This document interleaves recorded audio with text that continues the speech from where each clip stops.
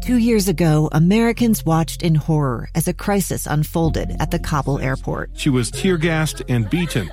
Images of thousands desperate to escape Taliban oppression filled our news feeds.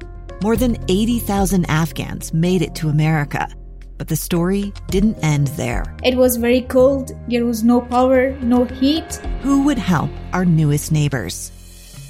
I'm Andrea Smartin. In Stranger Becomes Neighbor, you'll hear the stories of some remarkable refugees who left their homes and their dreams behind, only to start over from zero. Their only possession was 3 blankets. And you'll meet Americans who stepped up to help them. You want me to come when you deliver your baby. What can one person do in the face of an international disaster decades in the making? That's Stranger Becomes Neighbor. Find us at kslpodcast.com. Follow us on Apple Podcasts or anywhere else you listen. Inside Sources. Inside Sources. On KSL News Radio 102.7 FM and 1160 AM. Welcome back to Inside Sources. I am Boyd Matheson, opinion editor at the Deseret News. Elder Quentin L. Cook, a member of the Quorum of the 12 Apostles of the Church of Jesus Christ of Latter-day Saints, spoke Monday to Brigham Young University faculty. It was fascinating. In his address, Elder Cook laid out how individuals, organizations, and institutions can respond to criticism, how divisive rhetoric can lead to cancel culture and inaccurate history, and how such an approach prevents elevated conversations, deeper dialogue, and real progress in our society. I love this. Elder Cook then viewed the principles through the lens of Christian understanding and respect, and then applied them to race and religion. Elder Cook began by looking at criticism, particularly how we look back at history.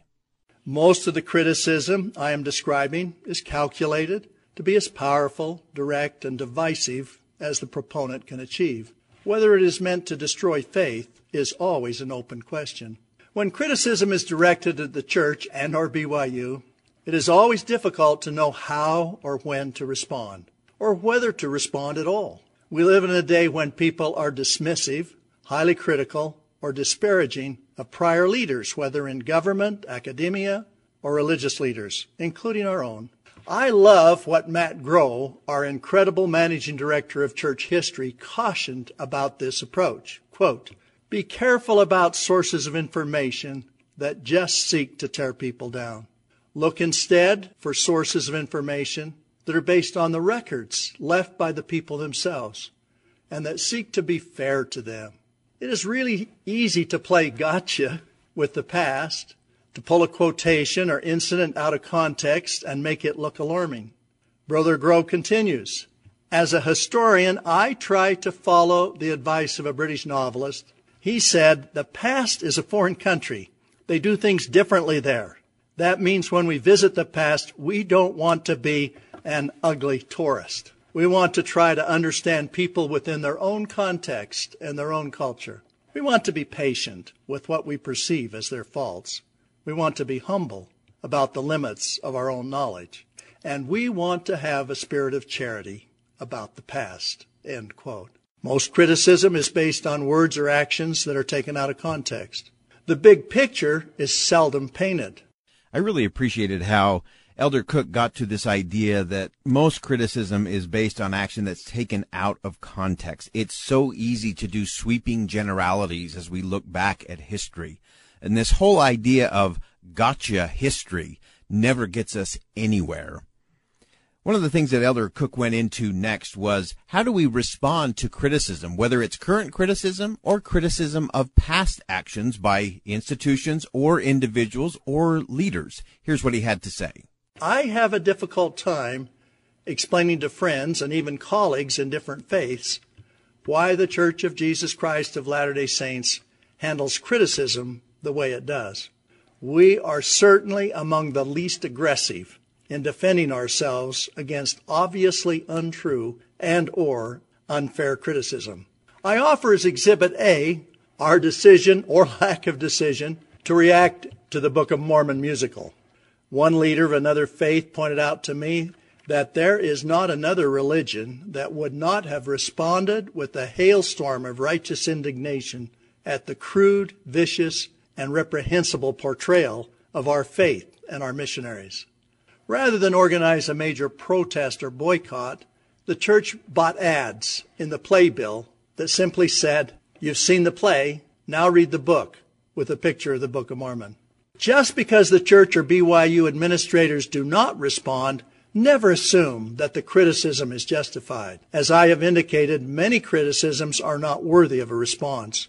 And in many cases, the Christian thing to do is not respond and to turn the other cheek. I think what Elder Cook hit on there is a challenge for many of us. When do you respond to criticism and when do you actually ignore it? I think it's important what he said in terms of don't assume that just because an institution or organization, an individual doesn't respond to criticism, don't assume that that means it's justified. I think Elder Cook has this amazing way with his brilliant legal mind to frame that particular conversation in a way that is really powerful and important for us to reflect on. I always love to say that don't assume that a happy warrior is not a warrior.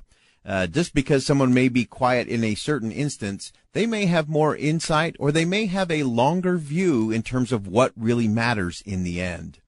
The other thing that was fascinating in this address by Elder Quentin L. Cook of the Quorum of the 12 Apostles of the Church of Jesus Christ of Latter-day Saints on Monday down at BYU to faculty, he shared some really interesting insight from his own life and applied a lot of these principles we've been talking about in this segment to areas of race and religion. He started by sharing something that went all the way back to 1956, an event in Washington, D.C., when he participated in Boys Nation. In the summer of 1956, when I was almost 16 years old, I was elected from Utah Boys State to be one of the 2 senators to attend Boys Nation in Washington, D.C. Our accommodations were at the University of Maryland at College Park. At breakfast on the first morning, suddenly, most of the young men from the South stood on their chairs and sang Dixie.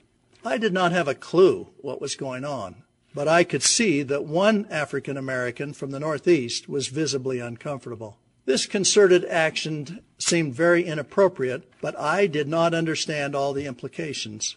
One of the reasons I was surprised is because in my home, kindness and fairness for all Heavenly Father's children was emphasized, particularly by my mother. A highlight of Boys Nation for me was to meet then-President Dwight D. Eisenhower in the Rose Garden of the White House. He was one of the most impressive men I have ever met. His deportment and bearing, his piercing blue eyes, and his commanding manner of address made an indelible impression on me. Senator Wallace F. Bennett of Utah hosted the 2 of us who were representing Utah. He was gracious and kind and devoted considerable time to us. He introduced us to then-Senators John F. Kennedy and Lyndon B. Johnson, as well as then Vice President Richard M. Nixon, all of whom would be future presidents. The topic of civil rights was significant at that time. It was at Boys Nation that I was first introduced to the religious-based effort led by Dr. Martin Luther King to achieve equality. The joint release by President Nelson on behalf of the church and the leadership of the NAACP, calling on people to demonstrate greater civility, racial and ethnic harmony, and mutual respect, is also an excellent example of doing the right thing in the right way. You know, this release that Elder Cook talked about with President Russell M. Nelson of the Church of Jesus Christ of Latter-day Saints and many of the leaders of the NAACP calling on people to demonstrate greater civility, racial and ethnic harmony and mutual respect is a real thing. I've watched them interact. I've seen President Nelson with Amos Brown, his pastor of the historic Third Baptist Church of San Francisco, and they've shown that we can have these conversations in a different way. Going back to Elder Cook's talk down at BYU on Monday, he spoke of the civil rights leaders of yesterday and today and how each of us can begin to apply those principles of faith and understanding of humanity to move the conversation forward. Looking back, one of the most impressive elements of the civil rights movement of the 1960s was how many leaders like Martin Luther King Jr. and those surrounding him, including the recently deceased John Lewis, were motivated by their devotion to Christianity. They emphasized the Bible and wanted fairness and equality for all the children of God. It is clear from numerous media reports and observed public comments that some people involved in today's various movements are deeply opposed to religion and people of faith. This does not diminish the religious and secular reasons for equal treatment of all of God's children which resonates with me to the depths of my soul. However, I am concerned when much of the discussion is an attack on faith and belief, often reframing and distorting our history. Some intentionally or not are trying to undermine our country's founding history and the United States Constitution. Whether by intention or by myopia, both effects are regrettable. In concluding his remarks on Monday, Elder Cook told the faculty at BYU of a prominent European Jewish leader who said that America can't remain the leader of the free world if it convinces itself that it is inherently and irredeemably racist. Continuing to quote the rabbi, Elder Cook said this and then concluded with the focus on religious liberty. Yes, the U.S. has not always lived up to its ideals, but to claim that the founding's promissory note was never anything but a scam to maintain the system of white oppression is ahistorical revisionism that will erode the country's foundation. We all support peaceful efforts to overcome racial and social injustice. This needs to be accomplished. My concern is that some are also trying to undermine the U.S. Constitution and Bill of Rights that has blessed this country and protected people of all faiths. We need to protect religious freedom. So here are my takeaways from what we've heard in this segment from Elder Quentin L. Cook of the Church of Jesus Christ of Latter-day Saints. Proper perspective of history, restrained reaction to criticism, powerful application of principles to today's problems will always result in real progress for the nation on race, equality, religion, and freedom. I'm Boyd Matheson, opinion editor at the Deseret News. Stay with us. Much more to come on KSL.